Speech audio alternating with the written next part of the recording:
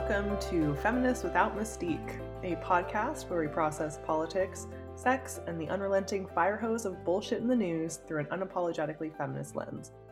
Each week, we begin by venting about the news, go deep on one important issue, call out terrible things happening below the top headlines in a segment called We See You, and then we'll end with something hopeful. And a reminder, as always, if you're enjoying us, to rate, review, subscribe, recommend us to friends, family, colleagues, whoever. Follow us on the social media, slide into our DMs. You can find us on Instagram at Feminists Without Mystique, Twitter at FWM Podcast, and we'd love to hear from you. Yeah. And apologies for my audio again. I'm still without all my shit. The moving trucks will be coming one day. They haven't left the state I left 2.5 weeks ago, but fingies crossed. Yeah. Fingies and toes. It's not like it's not like you were like, oh, we'll pay like them. You paid like what I would call a premium. A premium, yeah, because gas prices, Oh. Paid a lot of money, and at this point, feel like a bit of a fool. I'm thinking about those items I cared so much about, and I'm sort of like, do I need any clothes? Or I've got like one shirt that's not like I was gonna say jizzy, not literally jizzy, but like janky, tanky tank top. Don't you? I mean, you have work tops that you've been presumably wearing. There's one shirt. This is a t-shirt, which I've been rocking. But there's one shirt. It got covered in asbestos at one point. Oh wow! But it's clean now, and I've been wearing it pretty much whenever I leave the house. So anyway, does IKEA sell shirts? They have shirts in the closets in the display rooms, and sometimes they're cute. And I've thought about, could I haggle for one of these? But anyway, this is not depressing news. This is not the important issue to dive deep on, but just flagging for those who are curious. For those who are like, oh my God. She had a good mic and now she doesn't. It's somewhere. It's on a truck. Oh, it's on a truck making its way to you. Who knows when? But who knows? It's like when someone like gets you a birthday gift late, It's like, oh, that's fun. That's exciting. Yeah. I wasn't expecting that. I feel like when all my furniture comes on Christmas, it'll be great. Yeah. Oh, I'm sorry about that. That is yucky. It's fine. There are worse things in the world.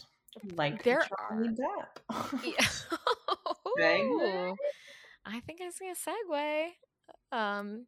Yeah. Wow. Wowie.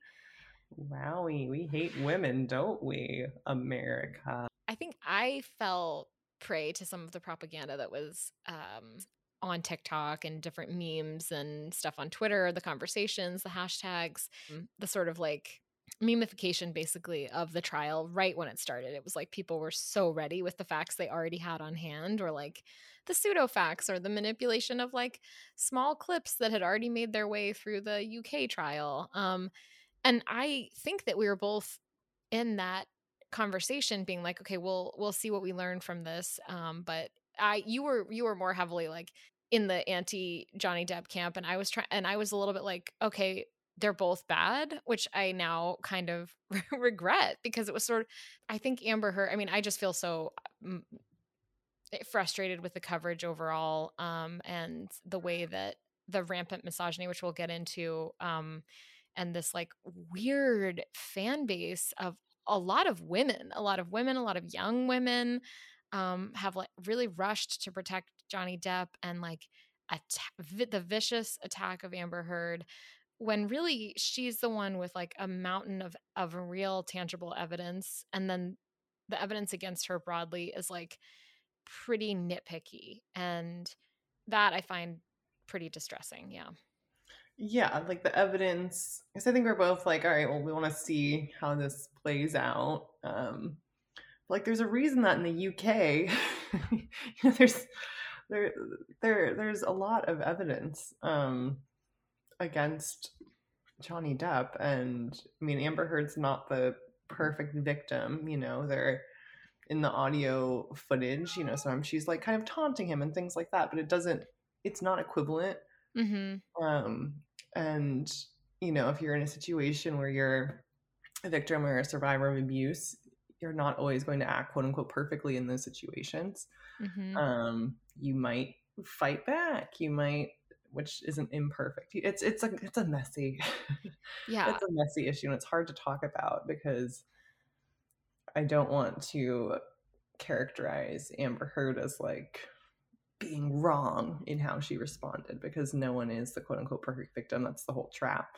Right. Um, and I feel like now, like, people were just like waiting, like chomp at the bit, like salivating to like bring her down, Mm-hmm. with these memes and the mocking her, crying. And even if people didn't believe her, there's not really any tangible reason to not believe her. Right. Um, like, think about what kind of message that's sending to people who are survivors of abuse, who are seeing themselves in this trial.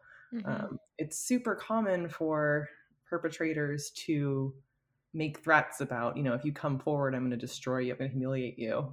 Mm-hmm. And this kind of showed that that's definitely definitely a possibility. Um, it sets a really dangerous precedent as far as speaking out against abuse. Mm-hmm. I was reading, I forget what her name is, but there's a lawyer who's speaking about how she has had a lot of women reaching out to her about what they can do, and if they need to like take down social media posts, or what they can say and what they can do now. Mm-hmm. And so many like prominent celebrities have supported Johnny Depp in this, and Jason Momoa liked his Johnny Depp's like Yeah. social media post, and Amber Heard's, and I'm like, what? What's he doing? Jason, you're not. It's not really gonna work. But like Jennifer Aniston Yeah. liked Johnny Depp's, and plenty of other people. But I feel like a relevant hot take is that this is sort of the one of the loud responses to the Me Too movement. Mm-hmm. Being like, from the moment it started, it was like, has it gone too far? Yeah. And this feels like a very tangible way in which people are ready to be done with it. And it's, yeah. Yeah. It seems like it's especially upsetting because of the legal question that was like at the heart of the case, which was defamation. Uh, Johnny Depp had said that Amber defamed him over one sentence, basically, in her Mhm. 2018 op-ed, where she says she was, quote, a public figure representing domestic abuse. Again, just as a reminder, she did not name Johnny Depp. And she said, I went further in the op-ed to say she felt the full force of our culture's wrath for women who speak out. She said that in 2018, and I couldn't Oof. help but have a little pit in my stomach thinking, oh man, like, see, wait till you just see. Um, and leading up to this trial, it was thought that Johnny Depp was not going to have success in this defamation suit, in large part because he had sued The Sun, a paper in the UK, for defamation. And that judge ruled in that case that it was substantially true what The Sun had said when they called him a wife beater. So, Mhm. and in the UK, defamation cases are easier to prove. In the US, you have to prove the statement is untrue, whatever the person said. You have to prove that it was not only false, whatever they said, but that there was actual malice and that they knew it was false, what they were saying at the time, and what they were doing had malice and malicious intent. That's really hard to prove in the US. I think that uh, it, it's upsetting because when you look at the how many weeks, 4 6 weeks of this case, what is definitely clear incontrovertibly is that there was abuse happening, whether Mhm. it was like there was physical and verbal abuse, potentially sexual abuse, or sexual assault, and to call herself a victim of domestic violence, and not even name Depp, was true, or and even if you go to the lesser standard, like, was there actual malice, or did she believe it was true? She definitely believed it was true. And we can get into some of the details, like, but contemporaneously for about 10 years, like from 2013, maybe even before that, text to friends, pictures, comments, other people, assistants, doctors, physicians, there is a back and forth where there is an understanding that he is abusive or volatile in a variety of ways. So for the court to rule that actually, yes, she did defame him and owes him $15 million, I think it is, when she didn't use his name in an op-ed, by the way, like someone made the kind of funny point that, like, a lot of people weren't aware of the op-ed when it came out. Like, not everyone is reading the Washington Post op-ed section. And honestly, in 2018, there was such a slew of men that were getting exposed for their vile behavior. Johnny Depp wasn't really registering. And it wasn't actually a major thing. And Depp his star was already kind of dimming. And that was another thing that, like, has been brought up in other places. A journalist writer, Michael Hobbs, had pointed out, like, in a lot of different, he links to a lot of different articles, like between 2014 to 2018 ish, that are totally unrelated to any allegation Amber Heard made, where it's just like people are just saying Johnny Depp is acting more belligerent. He's had like between 5 to like 8 or 10 massive blockbuster flops. He had, and then he kind of got revived with the Harry Potter Fantastic Beasts, but like he was producing flop after flop. The Pirates of the Caribbean was like his greatest hits, and but there are only so many sequels of that he was ever going to be able to do. So his career was kind of waning anyway, and he was getting negative press for his like gross behavior. And by the way, anyway, so I'll wrap these, like, a little bit of a rambling thing, but just to say, like, that the fact that he won a defamation case in this instance is definitely part of the thing that sets a very pernicious precedent moving forward. Yeah, it's absolutely bonkers.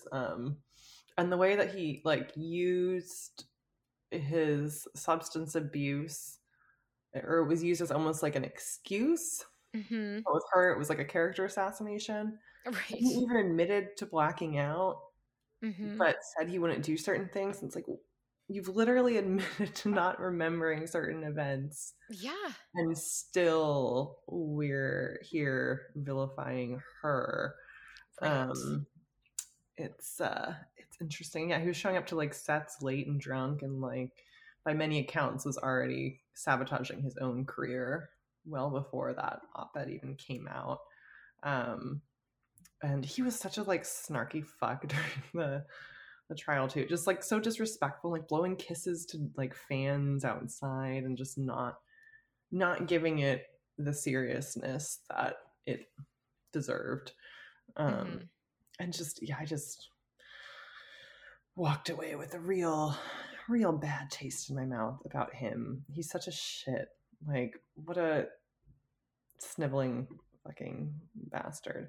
Well, and they're both actors, but he felt like he was acting his way through that trial really masterfully. Oh yeah, he was so manipulative, and like just like made a few comments disparagingly about her weight and things like that. Where and there, and people are eating it up. And that's, by the way, not a one-off. He would text her like, "Shut up, fat bitch," or "fat whore," or whatever. Yeah, and like, of course, the we already talked about last time we discussed this, but like the disgusting texts he sent. His defense Remind us. I think it bears repeating. Maybe not word for word, but talking about like burning and fucking her corpse kind of thing. But it was like a quote. Yeah, so they were joking. He was joking about it, and he didn't originally like come up with the words. It was a quote from something else. It's like, yeah, but you're using, like, I don't really care who originally said it, or if it's in the context of comedy. It's not, like if it was reversed, that would be like, the smoking gun, like, see, she's awful because she said these things. But yeah, in the UK trial, they found that he had physically abused her on at least 12 occasions, and found that the characterization of Depp was substantially true in The Sun. It's and then we come here and it's like there's no logic to the outcome. Like it doesn't Yeah. make sense or hold up yet. Here No, we are.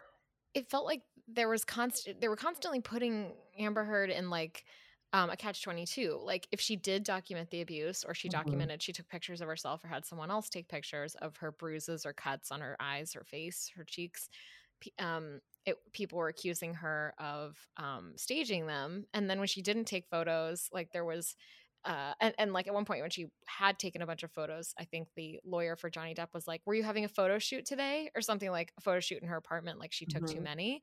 And when she didn't take any, they were like, "So you didn't take any photos here. You took no, there's no evidence of this," which is just like, okay, so you've set up a catch-22 here of the Mhm. documentation. I think the part of the issue seems to be that the jury was not sequestered. So they were able to just consume as, I mean, they weren't supposed to, but it's like honor system. You go home every day like everyone else and like go online. Um, so they were, and one of the guys who I think was either in the jury or he was in the jury pool, he wasn't disqualified after he revealed that his wife had texted him like, Amber Heard is psychotic. So it's like, okay, I feel like that's, that's grounds for disqualifying in such a high profile case, or really any case. Like Yeah, you'd that's think. uh so there's just the whole, and the fact that it was allowed to be filmed and streamed allowed for people to just cherry pick. I think there was a really great article that Monica Lewinsky wrote in Vanity Fair, and she used the term media grazing. And talking about how we graze through the testimonies and observe not the trial but distorted shadows of the trial. I thought that that was like a really evocative way to kind of get at the way that most of us are understanding Mhm. what actually happened in this trial, that we all for some reason like have to be involved in some way. If you were like a person in the world, for some reason you just have to have, you cannot get away, or you couldn't get away from this coverage. And it felt like she also kind of talks about how feeling exposed actually makes us feel like we don't want to get ourselves kind of like, we don't want to dirty ourselves with this. And so it's kind of like there's some sort of stench that kind of like lingers once you've consumed whatever piece of news there is on this trial. And I think that's sort of another interesting thing. Like, isn't it equally as destructive for people to have that feeling and be like, well, I'm just going to be above it. I'm not going to engage. I'm sure they're both awful. Or like, seems like Amber Heard was really trash, but like, I don't bother myself with these things, when really Mhm. like this is an incredibly disturbing case, and people have all the wrong conclusions broadly about it. Yeah, and it's the ripples of it. Like the way they attempted to, and successfully in a lot of ways, discredit her are the same ways like abusers try to discredit the people they're abusing. And let's see, let me poke over to my notes. Yes. So like for instance, diagnosing Amber Heard with a mental illness when you're not her doctor. Mm. Um, and that is something that apparently happens in these trials, and also something abusers tend to do. Like, oh, she's crazy, Mm-hmm. um, and like, and the doctor, Dr. Shannon Curry, who testified on Johnny Depp's behalf and diagnosed Amber Heard, who again was not her patient, um, she inaccurately linked borderline personality disorder to being physically abusive, which isn't a thing. Mm-hmm. Um, it's just they tried to frame Amber Heard as this like hysterical, unstable, crazy um, person. And while Johnny Depp had the freedom to be a complicated guy Amber Heard did not have that same freedom, and she was punished for it, absolutely. And women who are victims of domestic violence and sexual assault have a much harder time being listened to than their assailants. And I was reading this New York Times piece that talked about that while the Me Too movement led to more awareness about the prevalence of rape, prosecutors still have a hard time proving sexual assault accusations, and the actual outcomes for people who commit these crimes haven't really gotten any worse in the past few years. Like, the Me Too movement has been good for visibility, which is important, but people are still not really being held accountable. And now it looks like the public opinion, if it ever really was there in support of Me Too, has certainly swung in the other direction. Just the glee with which people vilified her and mocked her, and yeah, it was absolutely disgusting. And it makes me feel like we hate women as a society. It makes me feel pretty bleak that just the rampant misogyny in all of this. And yeah, it's, if you have, like, I texted you this, like, if you have an imperfect victim and the perpetrators like Captain Jack Sparrow, like, bye. Like, bye to any sort of justice. Like, and like you mentioned, it was also a lot of women who were coming to Johnny Depp's defense, which is just extra depressing to me. That we don't have each other's backs in that way. And it just, yeah, like I said, bleak. Like, when, as a society, are we ever going to move forward truly? It feels so often like, one step forward, two steps back on a lot of issues, not just this one, but this was a very public thing, and this was a pulse check that I wasn't prepared for. Yeah.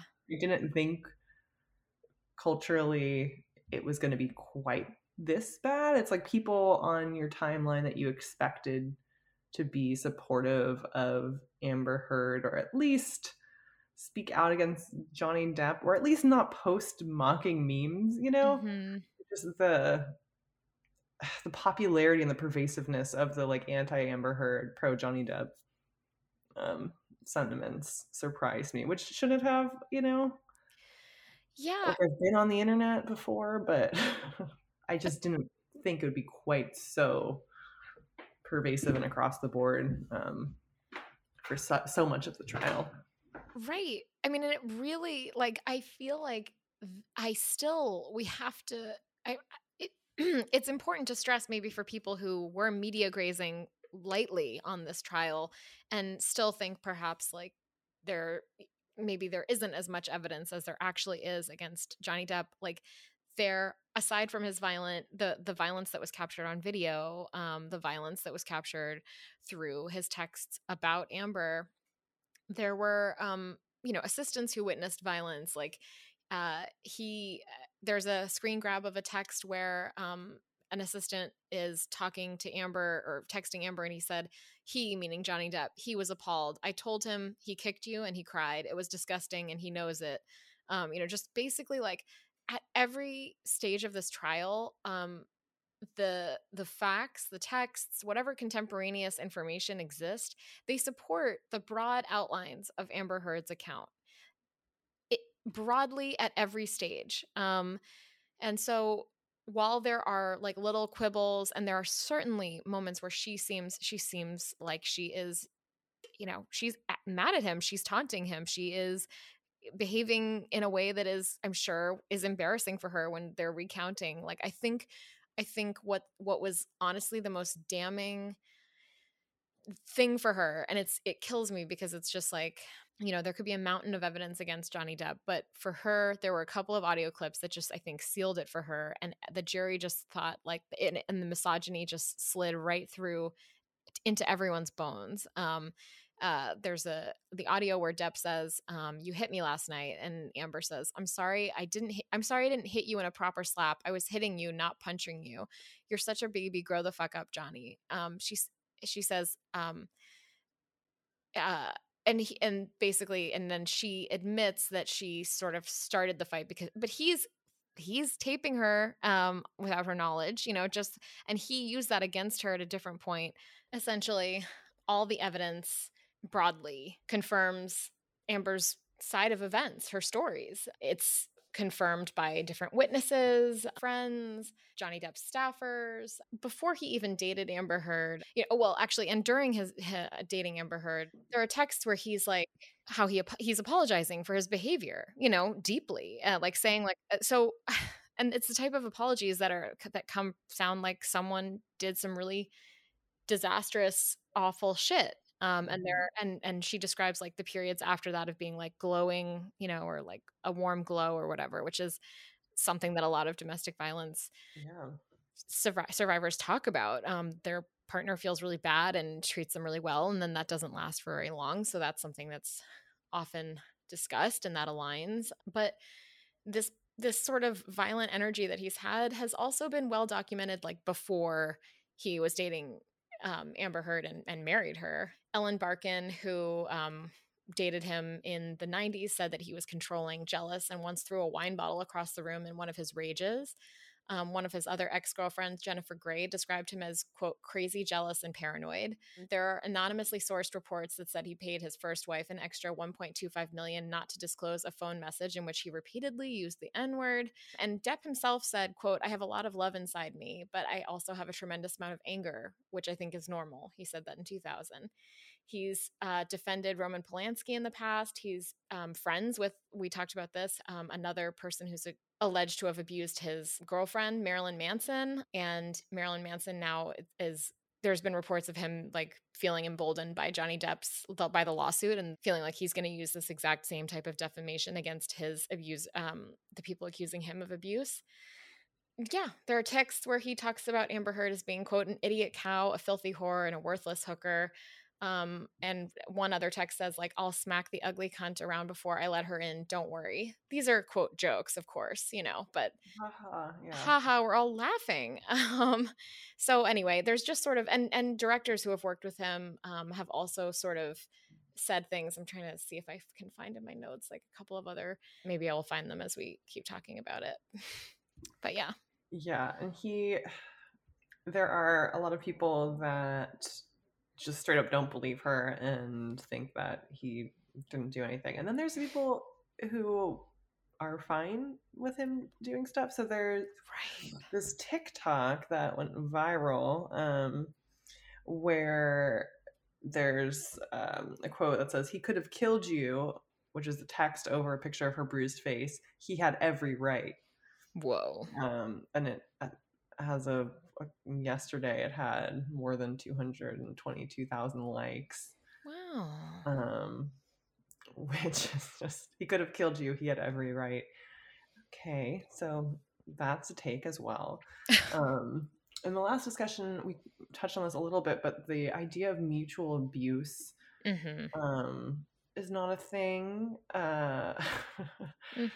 According to experts, domestic violence experts, there's no such thing as mutual abuse. There's a primary aggressor and a primary victim. Sometimes you have a survivor defending themselves or getting upset or, quote unquote, lashing out in some way, but mutual abuse isn't a thing. It implies like an even footing that is not there. So I did just want to flag that. There was a study that was based on interviews with prosecutors, police investigators, survivors, and it described a perception that decisions about which cases to pursue, so like sexual assault cases, are based on the likelihood of a conviction, and that more challenging cases, such as those that involved acquaintances or intoxication, were often rejected. And the report also found that some of those interviewed believed that prosecutors default to disbelieving victims until they prove their credibility. And this was what I was speaking to earlier about the actual prosecutions and conviction rates for sexual assault cases being quite low. They're much lower than for other violent crimes when they're even it's much lower than other violent crimes to even be tried or for someone to actually be convicted. And part of that is because of the culture we have of not actually believing women unless Mhm. there's, I mean, I don't even know, unless it's like a caricature type of situation where she's like a little angel and he's a cartoon villain and there's witnesses and he's done it to 50 women and there's like video of all of it. You know, it's like it's quite rare in the context of other crimes to actually find someone guilty of sexual assault. And this trial is a good example of that, I would say. Yeah. Yeah. I mean, even when there are mountains of evidence, I mean, Mountains, yeah.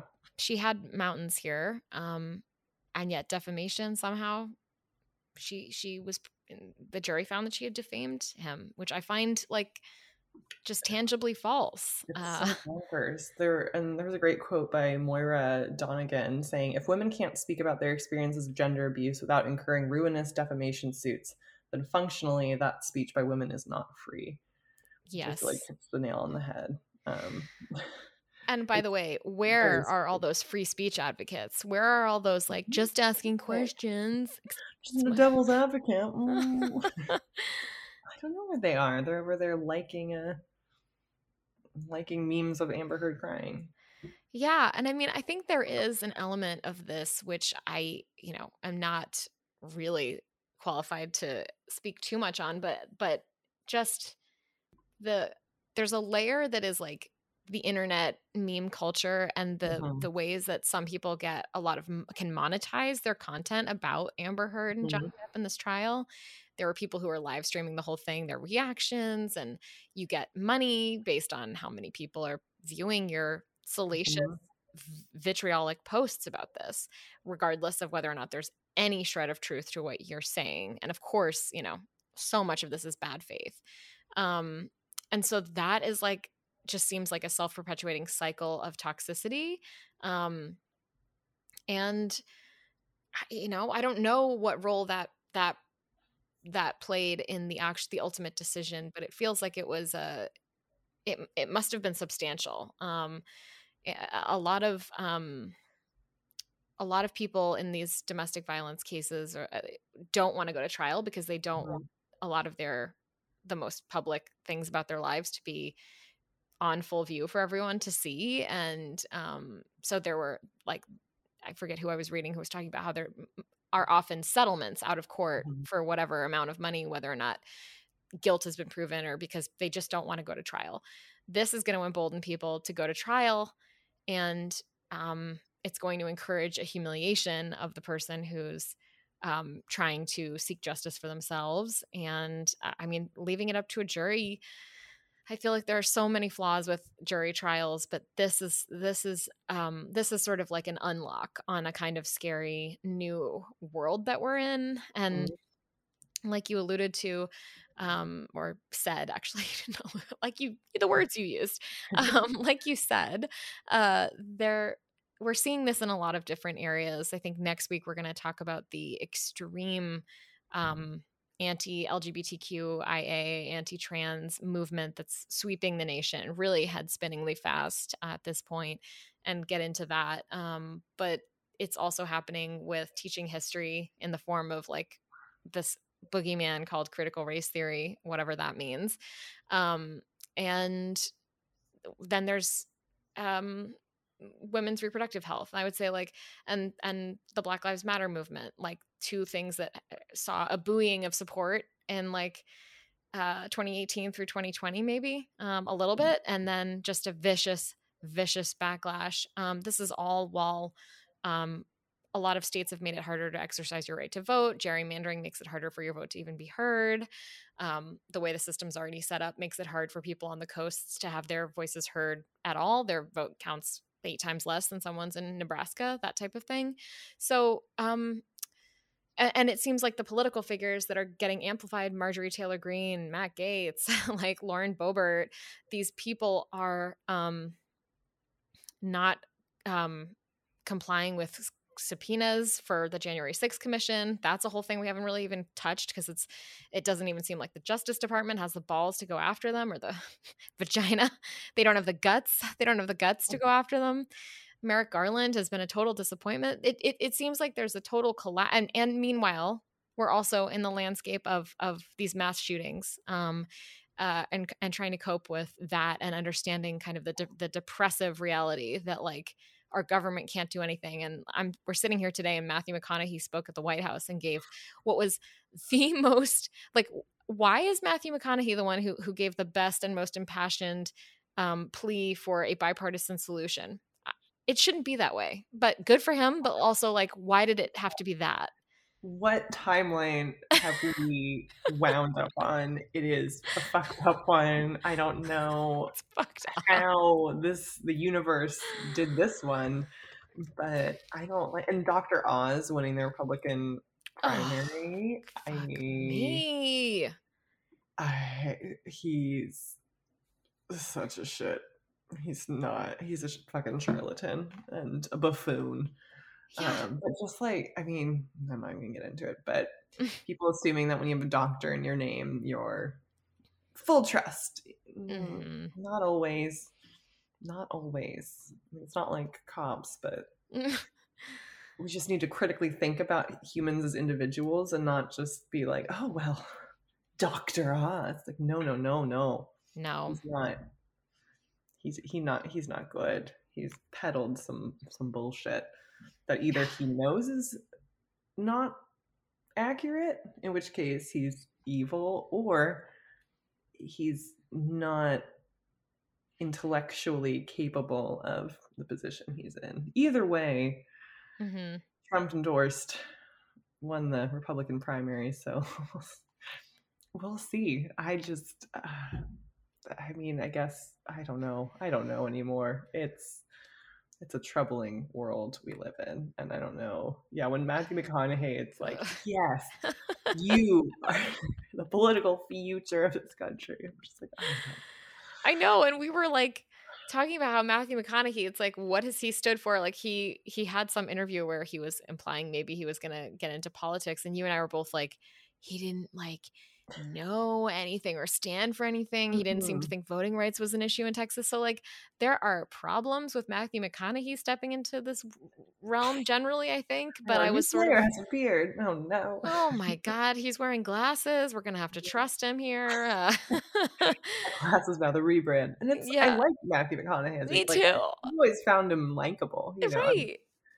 But I just was sort of like, he shouldn't have to show up here like imbued with the authority of being an Uvalde native. And we've allowed, like, since no one has done anything, we get Matthew McConaughey up here for, oh my God. And it was a great speech. People, it's like maybe that's what we do need, is Matthew McConaughey. Because we clearly don't know what is going to drive positive change in this country, because oh no, we're sliding down a shit-covered hill into the flames, which apparently you and I are just contributing to, because young Democratic men think feminism does done more harm than good. Apparently, according to the most recent studies at the Southern Poverty Law Center. I was like, well, go fuck yourselves.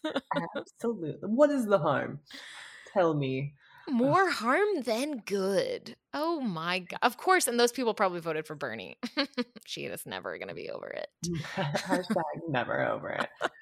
I mean, I forget who it was, but someone's like, oh, maybe Frankie will be the first woman president. I'm like, oh God, she's 6 months old. Really? We really think it's going to, okay. I mean, actually, maybe we never will. Maybe the world will just explode before that happens. We hate women. Like, it's just, the more and more I live this life, the more and more I see how, like, deeply embedded and insurmountable it seems to be. I know. It's like you see these gains, quote unquote, but it doesn't seem like hearts and minds don't seem to really be changing. No. And your cat's upset about it. My cat is upset about it.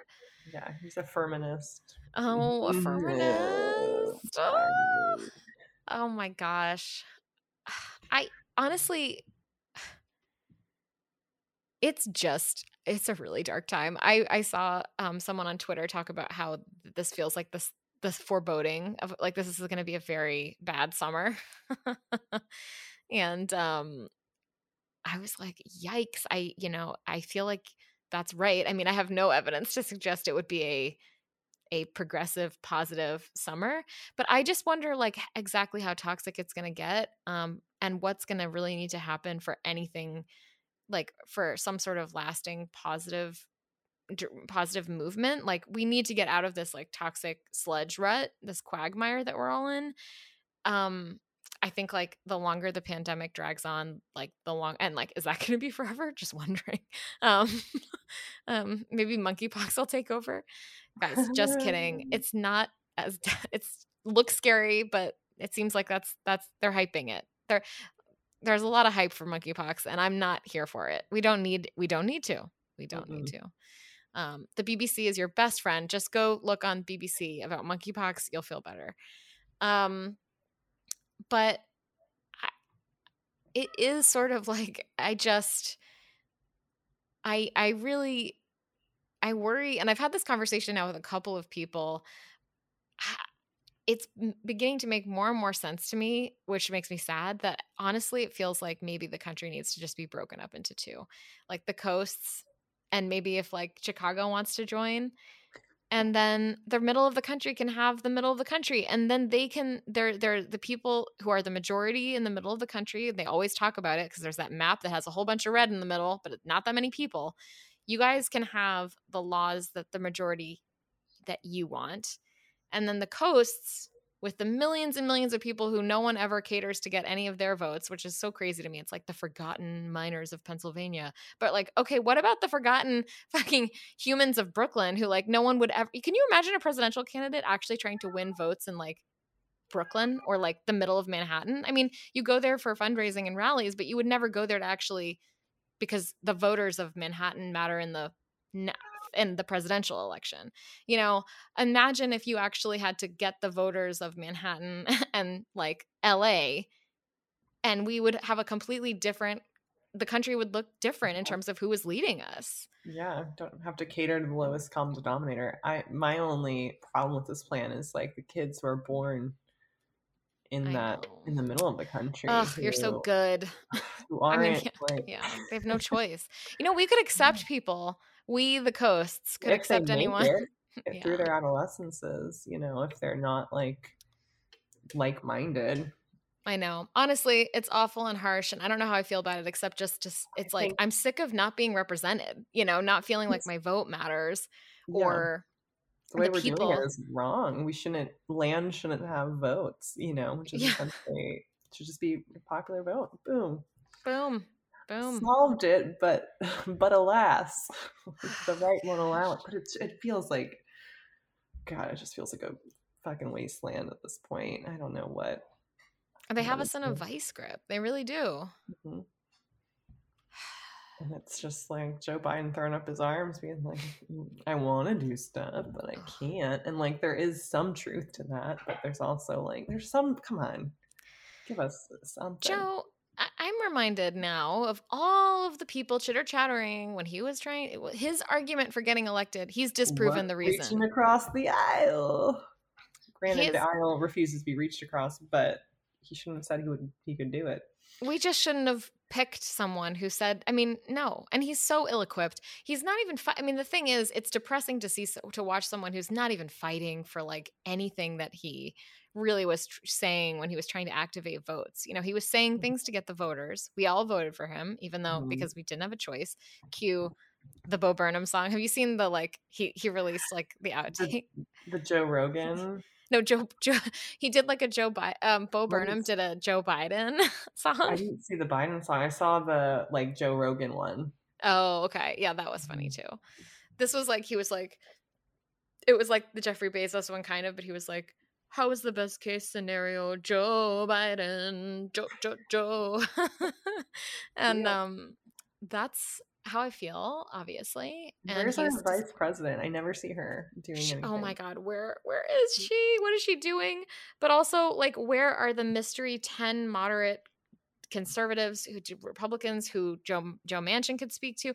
There's moderates. The one of the worst misconceptions I know, like, I will just scream this until like I'm blue in the face. One of the worst misconceptions I think currently about like what's going on culturally and politically is that the moderates are being held hostage by the extremes on both sides. The moderates aren't doing jack shit. If they got all together, we could get common sense lots of shit passed.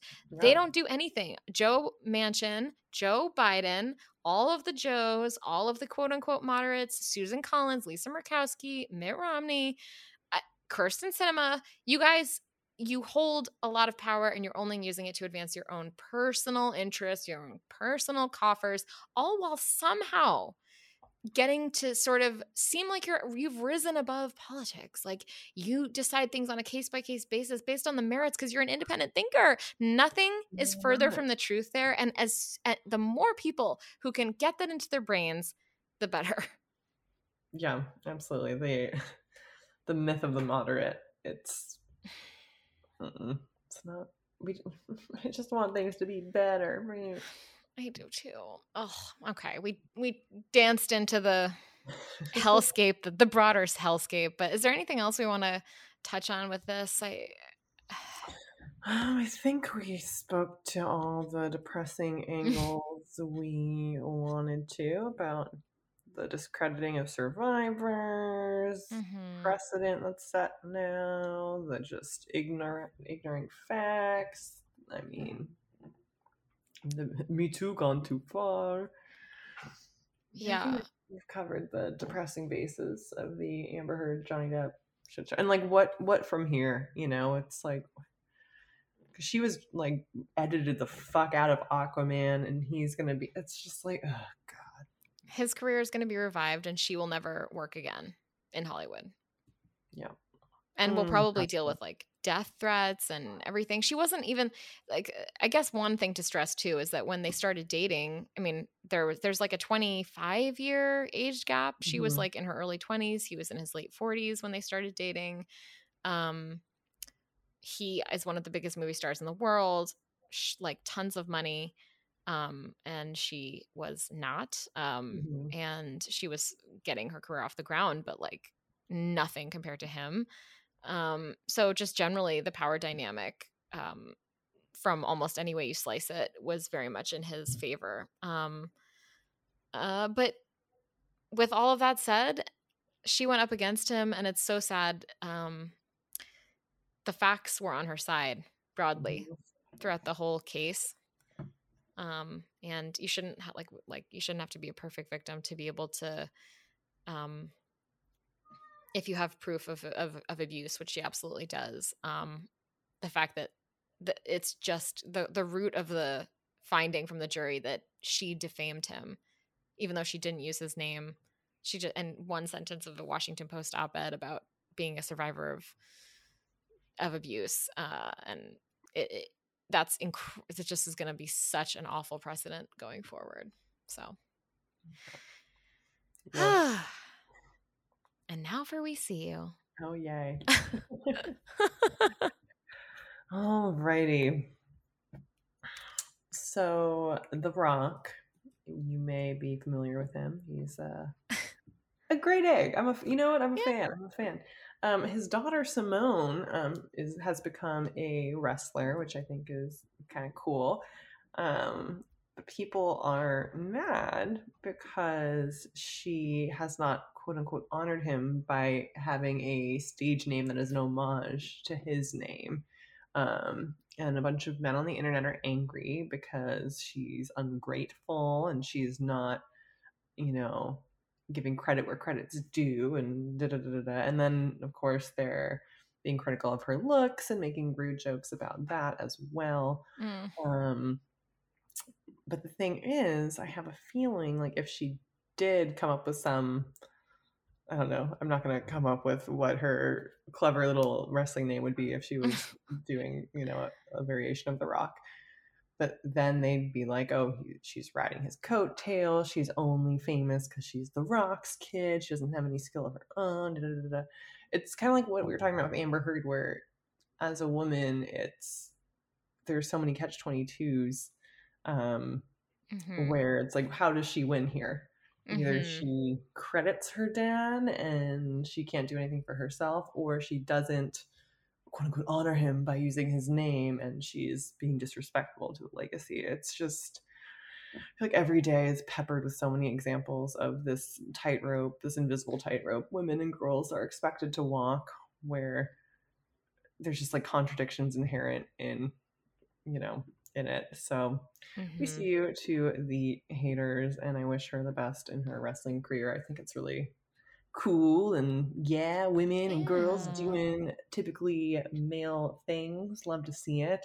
And I hope that the haters don't get her down too much. It's just, I feel like you have enough to deal with if you're, a woman in a male dominated industry or sport, and then to add people who are fans of your father who have this like misplaced anger toward you.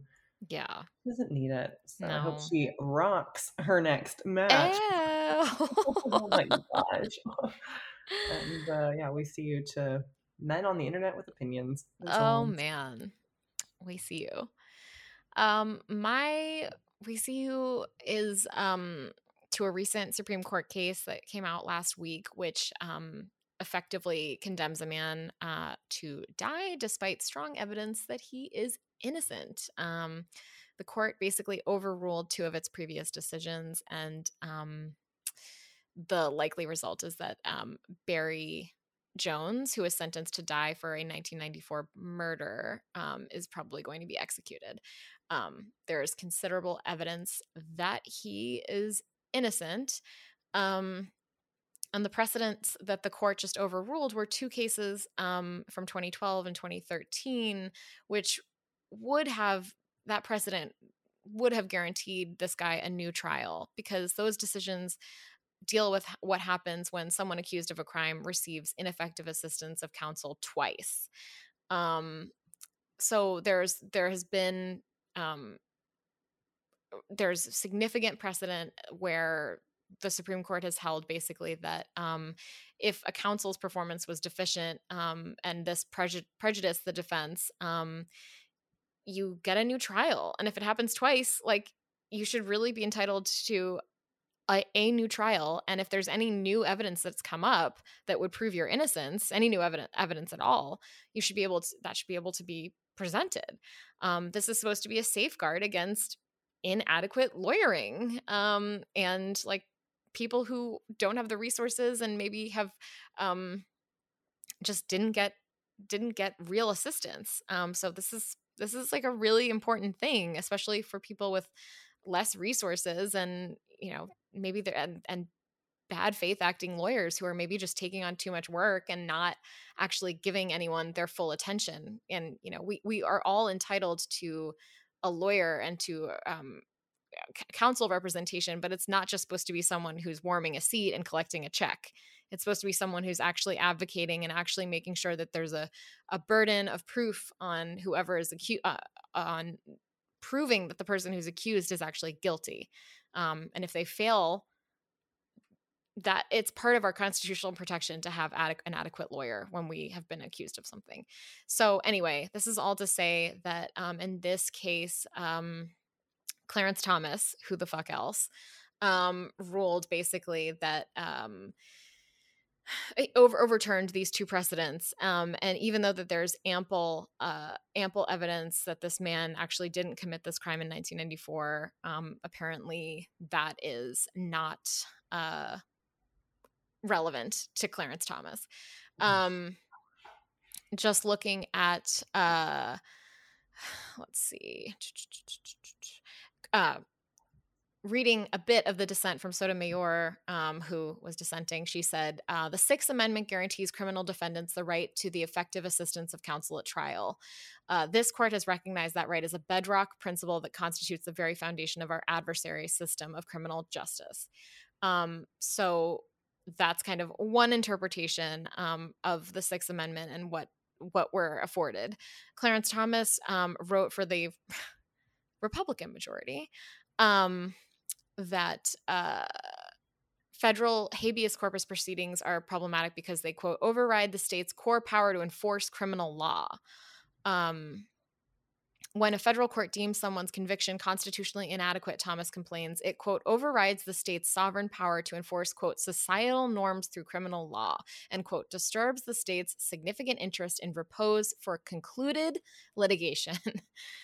So as Ian Millhiser wrote in Vox, he wrote, thus, in Thomas's view, the purpose of a state-conducted trial is to give criminal defendants a procedure in state court. But once that process is concluded, the state's court decision should remain final, even if that means executing an innocent person or condemning someone in violation of the Constitution. This is consistent with his longtime position. He advocated this in the 1993 case, claiming that there is, quote, no basis in the Constitution for a right to demand judicial consideration of newly discovered evidence of innocence brought forward after conviction.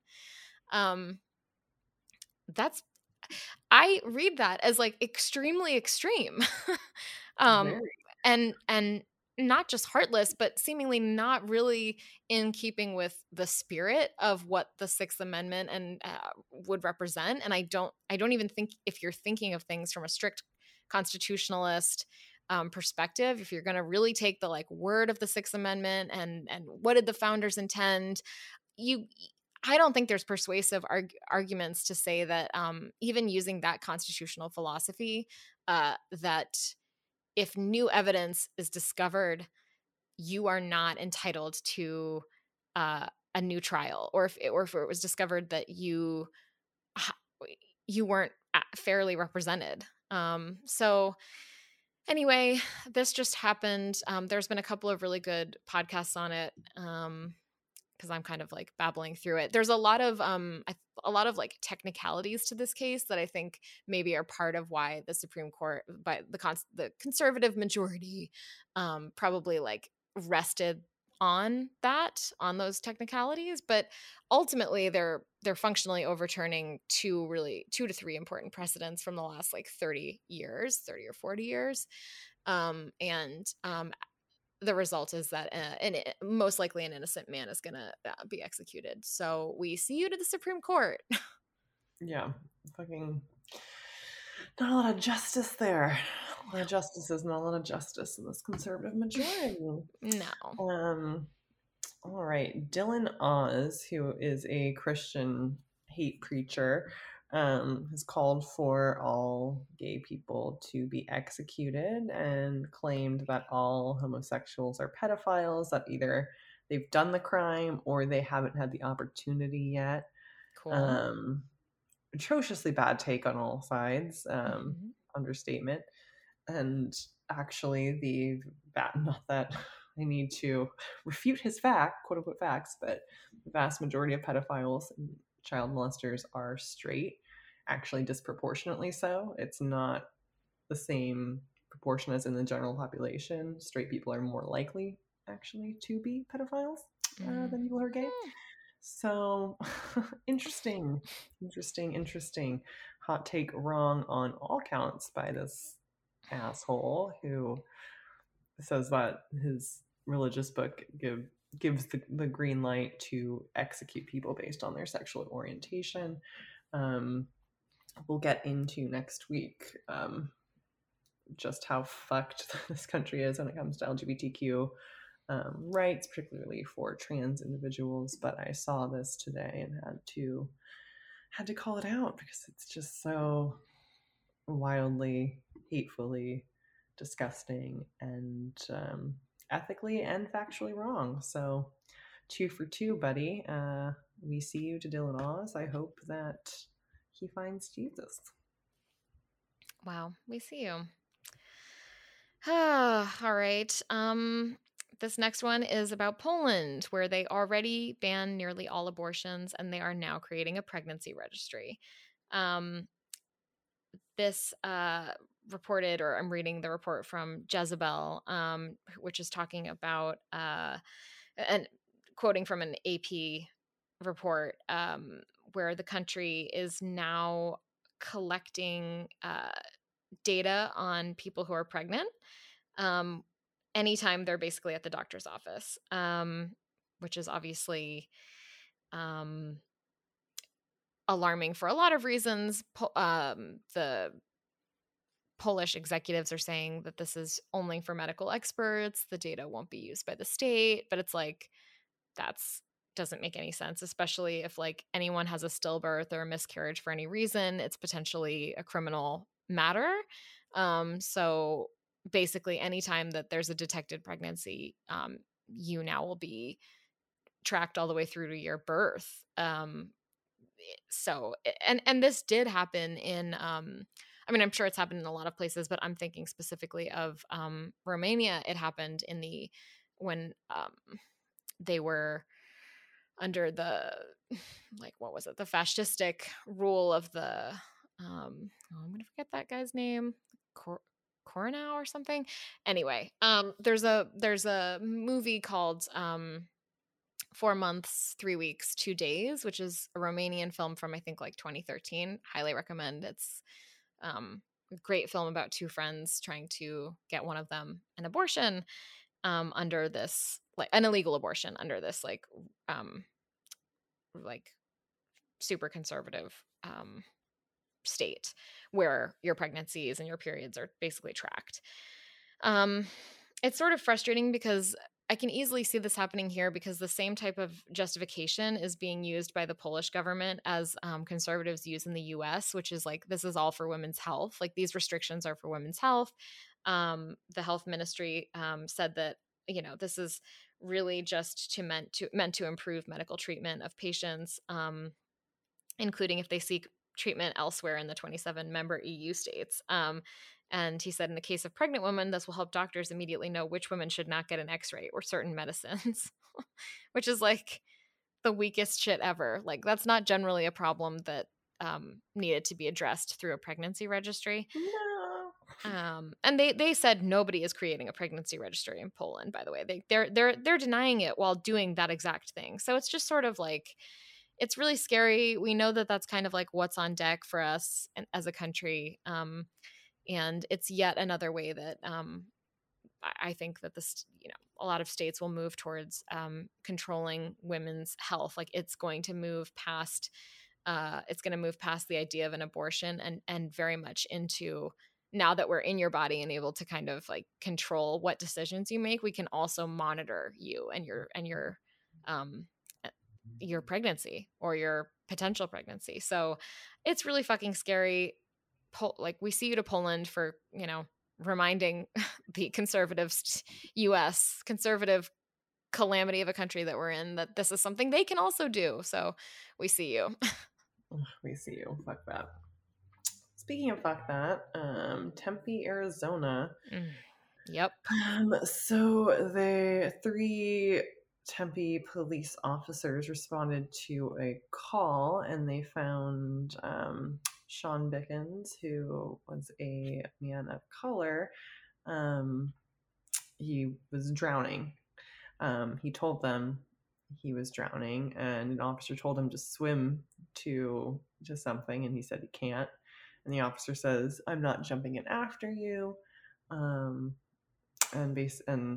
Sean Bickens was begging for help, and they just looked on while he drowned. They're on paid non-disciplinary administrative leave, these 3 officers, as the investigation happens. There's body cam footage that they'll be reviewing that I never want to watch. And apparently the Tempe police are reassessing their water response protocols. There's no world in which 3 police officers should just stand and watch a man drown. Either they were acting according to protocol, and the protocol is fucked up and doesn't actually do what people believe police should do, or they were breaching protocol. Either way, once again, the police are ineffective, and another person of color is dead because of it.